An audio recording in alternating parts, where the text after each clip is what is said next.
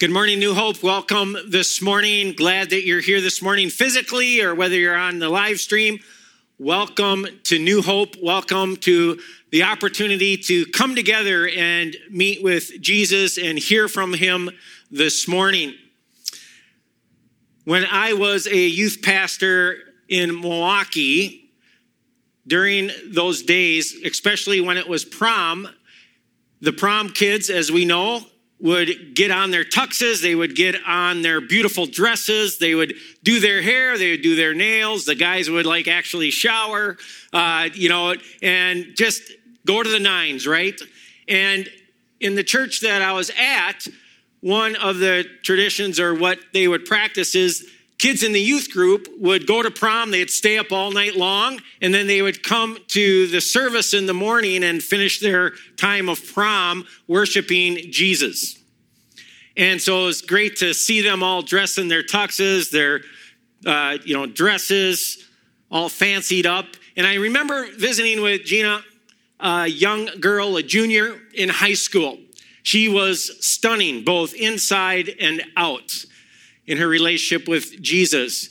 And she used to model for Kohl's. She was modeling for Kohl's at the time. And we had a great visit that day. The next day at 7 a.m, Monday morning, I get a call saying that Gina is at Children's Hospital. She has leukemia. I'm like, what? I was just literally talking to her the day before at church, all dressed up for prom. All that, it's not true. But yet it was true. And by Friday of that week, you could barely recognize her. And you're like, what? God, what are you doing? And at that time, you call out to the people of God to pray the impossible, to pray for an impossible cure, healing. Well, this is our today, as we continue in our series called Impossible, based on the angel's response to Mary when he told her that she would give birth to Jesus, the Savior of the world, even though she was a virgin. In Luke 1:37, he says, "For with God, nothing is impossible." And today, we look at impossible cure. Now, when I talk about the impossible cure, I'm not just talking about physical healing. I'm also talking about mental healing, emotional healing, spiritual healing, relational. Last week, we looked at the impossible relationship. We looked at relational healing in all areas. And I want to start this morning by giving an overview briefly of what the Bible says about healing. And number one, we're going to start with the healing potential. And we see the healing potential from Matthew chapter 4. This is Jesus. Jesus went throughout Galilee, teaching in their synagogues, proclaiming the good news of the kingdom, healing every disease and sickness among the people. News about him spread all over Syria, and people brought to him all who were ill with various diseases, those suffering from severe pain and demon-possessed, those having seizures, and the paralyzed, and he healed them. Matter of fact, if we look at the Gospels, the stories about Jesus, it talks about 26 different times where Jesus brought healing to individuals. And so we see right away the healing potential, that it's available, that it's happened, right? But secondly, we just need to recognize the healing power, and that the power for healing flows from Jesus, from his power. Matter of fact, in Ephesians 1, verse 18 through 20, the Apostle Paul is praying for the Christians in the church of Ephesus that they would recognize God's power at work in them. And he's praying this prayer that God's incomparable great power for us who believe, that power is the same as, that phrase is important, that power is the same as the mighty strength he exerted when he raised Christ from the dead. and seated him at the right hand in the heavenly realms. The Apostle Paul is telling the church, hey, listen, the same power that raised Jesus from death is the same power available to you on a day-to-day basis for your situations and for healing. And so we see this healing potential. Jesus healed all kinds of situations. We see that the power for healing stems from Jesus. But when we think about healing personally, when we look at it in the Bible, thirdly, we come up with these healing perplexities, right? We're perplexed when it comes to healing. We don't fully get it, right? And I want to make 4 comments on this. And the first one is A. The reason we're perplexed is because we are a formula people. We like formulas for everything, right? Hey, if you do these 3 things, this will happen. If you do these 5, that'll happen. Here's the top 10 list for getting to here, right? We're these formula people. We like formulas. It's important to us. And so some people, when has come to healing, they have this formula and they say, hey, all you need is faith. If your faith is big enough, you'll be healed, right? But then people say, no, that's not the formula. It has to be faith plus God, then you will be healed. And no, that's not the full formula. It has to be faith plus God plus man and woman, medical aspect, and then you will be healed. But then other people say, no, that's not the formula. It's faith plus God plus man, woman, medical plus nature, natural means to be healed. And so there's all these ideas of the formula, and then you'll be healed. So that's A. But when we look at the Bible, look at the scenarios of Jesus healing, we look at B and realize there's no formula for healing. Jesus healed on the Sabbath. Then Jesus healed when it wasn't the Sabbath. Jesus healed when he laid hands on people. But then he healed also, and he didn't lay hands on them at all. Jesus healed people when they were actually in his physical presence. But then we read that they weren't even in his physical presence. They weren't even in the same town. He just said, hey, go now, your servant at home. He's talked about healed, right? There's all these different scenarios. He talked about people's faith, that, hey, your faith has healed you. And then other times in healings, he doesn't say anything about their faith at all. At times he talked about, hey, your sins are forgiven. So pick up your mat, like the story Wendy was saying, pick up your mat and walk. And there's other times where he doesn't talk at all about their sin. He had healed before he was crucified and raised from the dead. He healed after he was crucified and raised from the dead. He healed people when they asked him to heal him. In Matthew 8, the 2 blind men. But then we read in Acts chapter 3, he heals when he's not asked at all. The paralytic was asking for money. Instead, he got healing. He didn't ask for it at all. And so we're like, there's no formula to it. But we're formula people. We see that C, Jesus answers yes to healing. In Matthew chapter 8, we have this story of the leper. When Jesus came down from the mountainside, large crowds followed him. A man with leprosy came and knelt before him and said, Lord, if you are willing, you can make me clean. Jesus reached out his hand and touched the man. I am willing, he said. Be clean. Immediately he was cleansed of his leprosy. So we're like, yes, Jesus heals. But then lastly, D, Jesus answers no to healing. In 2 Corinthians 12:8, the Apostle Paul, it says, has this thorn in his flesh. We don't know if it's a physical thorn, an emotional, a mental thorn, or whatever. But over and over, he has asked God to remove it from his life. And the continual answer is no. And God responds and says, my grace is sufficient for you. My strength is made perfect in weakness. So it's a no. So we have this understanding of healing potential. We read of it in the Bible. We recognize that it is by Jesus' power that we have healing. But yet we have these perplexities. Matter of fact, I have been prayed over numerous times that my face would be healed. And yet I still look as I do today. So what is it? To give us a today's scenario, story, an understanding, a wrestling, I've invited Kendra to travel with me to our churches today and share her story of impossible healing. And so let's give her a New Hope welcome here.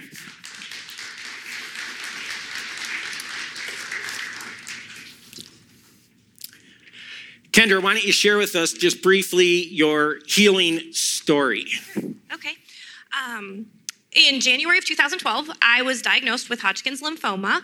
A little scary to hear the word cancer, but I did 6 months of chemo, and during that time had a scan that said I was cancer-free. So I finished my treatment and believed God had healed me and moved on. Went in not long after for a follow-up routine appointment and found out that the cancer was back.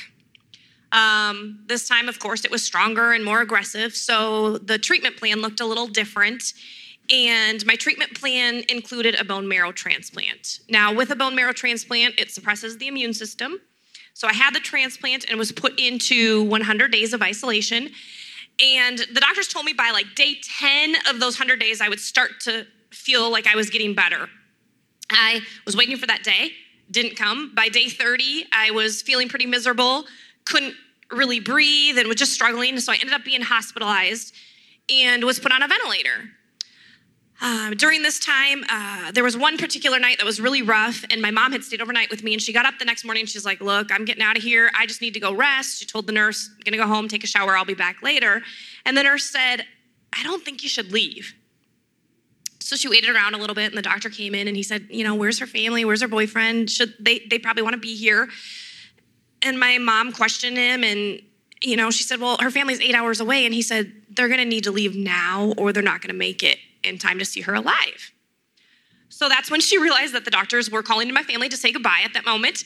It happened to be a Sunday morning, so she called out to my friends at churches, honestly, all over the world, and they began to call out to God for my healing. The doctors said that they had done everything that they could. That morning after service at the church I attended, my lead pastor came to the hospital room, and he said to the nurse, he said, what signs are we looking for?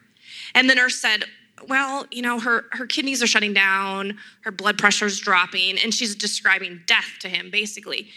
And my pastor stopped her and he said, look, we're believing for a miracle. What signs are we looking for that she's getting better? And so he looked at everybody in the room and he said, are you faith-filled? And this group just began to call up to God for me. And to the doctor's surprise, I didn't die that day, and my body began to make a turn for the better.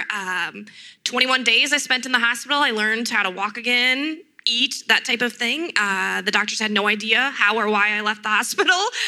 They were surprised by that. And even when I go back for follow-up visits, the medical staff has said to me, we don't know why you're alive, but right. All because of God's power. Yeah. So we have this before picture. You can't see the during picture, which may be good because it's pretty grotesque. Yeah, okay, right. But you see the April 20th, 2013, and then you see you're walking out May 18th, 2013, like this. Yeah. Pretty crazy, pretty amazing, right? God did God's amazing hand, work. God's healing upon you, right? For sure. So let me ask you this. During the midst of the cancer battle and that, when you were down to like, hey, you're going to die, were you aware of what was going on around you on the outside, Sure. people praying or people rallying for your life? No. Honestly, I was unconscious, had no idea what was going on. In fact, afterwards, my family and friends were like, woohoo, this awesome miracle. And I'm like, what? I have no idea. Oh yeah, I was there. I don't remember. For me, it was more the struggle of faith and healing leading up to that. Like knowing that God can heal, but what does that actually look like for me in this moment, having thought I was healed earlier, and kind of coming to grips with what divine healing looks like, and just kind of trusting him through that process and walking through that. Yeah. So when you were wrestling and going through the chemo and all that, did you have a formula for healing? I mean, were you looking for that formula? Oh, of course. Or were other people, or what? Everybody I talked to had their specific formula, and this is what my healing should look like. This is what the journey should be. Read this book and you'll be healed. Go to this service and you'll be healed, and that type of thing. And it was honestly a little frustrating. You know, you're trying to find this formula, and you even mentioned that there isn't a formula. You can see it in Jesus healing here on earth. Like, every instance that we're reading in the account looks different. And I think if we're searching for a formula, it becomes more looking to that formula for healing versus actually looking to God. And it relies on our power, and we need to rely on his power. Yeah, that's the challenge of that. Look to him. So how has your understanding of healing changed from prior to your healing to then soon after your healing, now 2 years later? Right.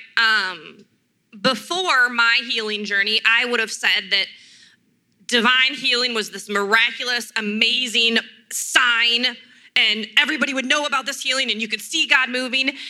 And for me, it wasn't the case. I didn't have like this outer body experience. I didn't see angels. It didn't look like what I expected. For me, the healing, yes, God used the doctors, and he intervened, obviously, but it was like this process. I mean, even now, the process continues for me. Like, for instance, I left the hospital with 33% lung capacity, and I'm now at 89%. So it's a continuing process as he works in my body. I was in a wheelchair, and now, I'm not in the wheelchair, but yet there are days where I struggle to stand and those type of things. But it's just trusting him and being okay that it looks a little different than you expected. So how do you personally wrestle with the reality that God healed you? You're here, right? But yet he chose in his divine wisdom or purpose or whatever not to heal others that actually or that we in the room know as well. And we're like, what? Why? Right. Yeah, we're promised healing through Christ's work, and yet we haven't seen the completion of that. And we live in this in-between time and these imperfect bodies and looking for simple answers. And I wish I had the answer. I wish there was a formula, like you say, that this is what it should look like. But it's walking that journey out and being okay and trusting him, even if it looks a little different than we expect it to look, walking that process with him. Yeah. Or maybe even a lot different, right? Well, right? Yeah, yes. Because it's I think the a lot different is that, hey, I asked and he said no. He said no, and that's the challenge. So how do you deal with this fact that in our concept of love, we have room for healing? Like, why wouldn't you heal? Right. I mean, in our concept of love, it makes total sense. I know. I think we have this idea of, okay, God, of course, you're a loving God. This is what it should look like. This is what I would do if it was me. And I think that box that we put God in is too small to contain him, obviously. And we can't truly understand. And we don't know the bigger picture. We're self-centered, and we see the little picture, and we don't see how he's actually working. And we have to trust that even in the bad, he works it out for the good. Like you mentioned Joseph last week. He took, had he not chosen to trust God, would his family have been saved? And just walking that out and trusting God, regardless of what that looks like. Yeah. So because you were healed, do you have this sense of like, I have this greater responsibility in life, or like God has saved me for something or some big purpose or whatever? And then a second question to that is, when you do share your story, do you encounter people at times that are maybe bitter because you were saved, you were healed, and their loved one wasn't? Sure. Okay. Yeah. I feel this pressure, like a pressure I put on myself. Like, oh my goodness, I need to change the world today. Could you? I mean, we'd appreciate it. Yes, he saved me for a reason. But no, seriously, I count them as bonus days, and I am so grateful. And of course, we all need to make the moment, make the most of every moment. And yes, I have encountered people that are a little bitter and want the simple answer. And it's as cliche as it sounds, we have the choice to be bitter or better. And our response to the situation often makes such a huge difference in what that looks like. Okay, so last question. What would you say to those out here, those online, and that as far as maybe a word or a phrase when it comes to the impossible cure or healing from your experience? Even if it doesn't look the way you think it should, be okay with that. It's kind of the yuck in life that makes the good so much greater. We know that as Minnesotans, our bright sunny days are so much better because we have these long, terrible winters. We appreciate the good better. So take that healing instantly, healing later, healing in the future, whatever that looks like. Take that in your life, whether it's physically, spiritually, whatever, and be okay with dealing with the yuck of it because it makes the good so much sweeter. Right, yeah. Well, last question. Would you, if you could turn the clock back, would Right. you go through it again? Yeah, absolutely. Absolutely. I get that question asked many times. If you could go back to a life without cancer, would you? No way. Because to see God glorified, it's been so worth it to be able to share. And I know that I'm in a better place spiritually, relationally, emotionally, mentally than I was prior to that journey. Okay. All right. Well, thank you for sharing with us, Kendra. Appreciate it. Thank you so much.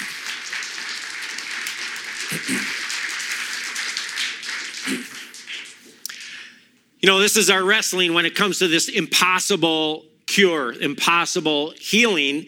And as Christ followers, as even unbelievers, whatever it might be, we need to actually step out of our own perspective, our own ability to see or to understand, and we need to put on a different perspective, right? Sort of like when you put on your glasses because you need them, it gives you a different perspective. Oh, there's people in the room, or whatever, right? We need to put on God's perspective when it comes to this whole idea of impossible healing, the struggle of it, the wrestling with it, because it's brutally hard. But why is it God heals some and not others? I mean, a simple, quick answer is because he's God. I mean, when we come to God, we're not commanding him to heal, right? We're not ordering him to heal. We are bringing our request to him to heal. And so we are leaving it up to him in how he desires to respond based on his love, his overall kingdom purpose, what he knows best, what the present is and what he knows for our future.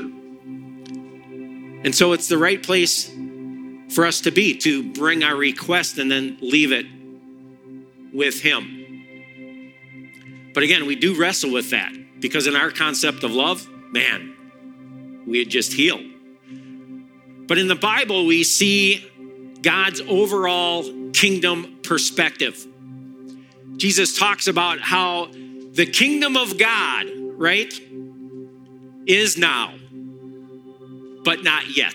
It's now, but not yet. So when we pray the Lord's Prayer,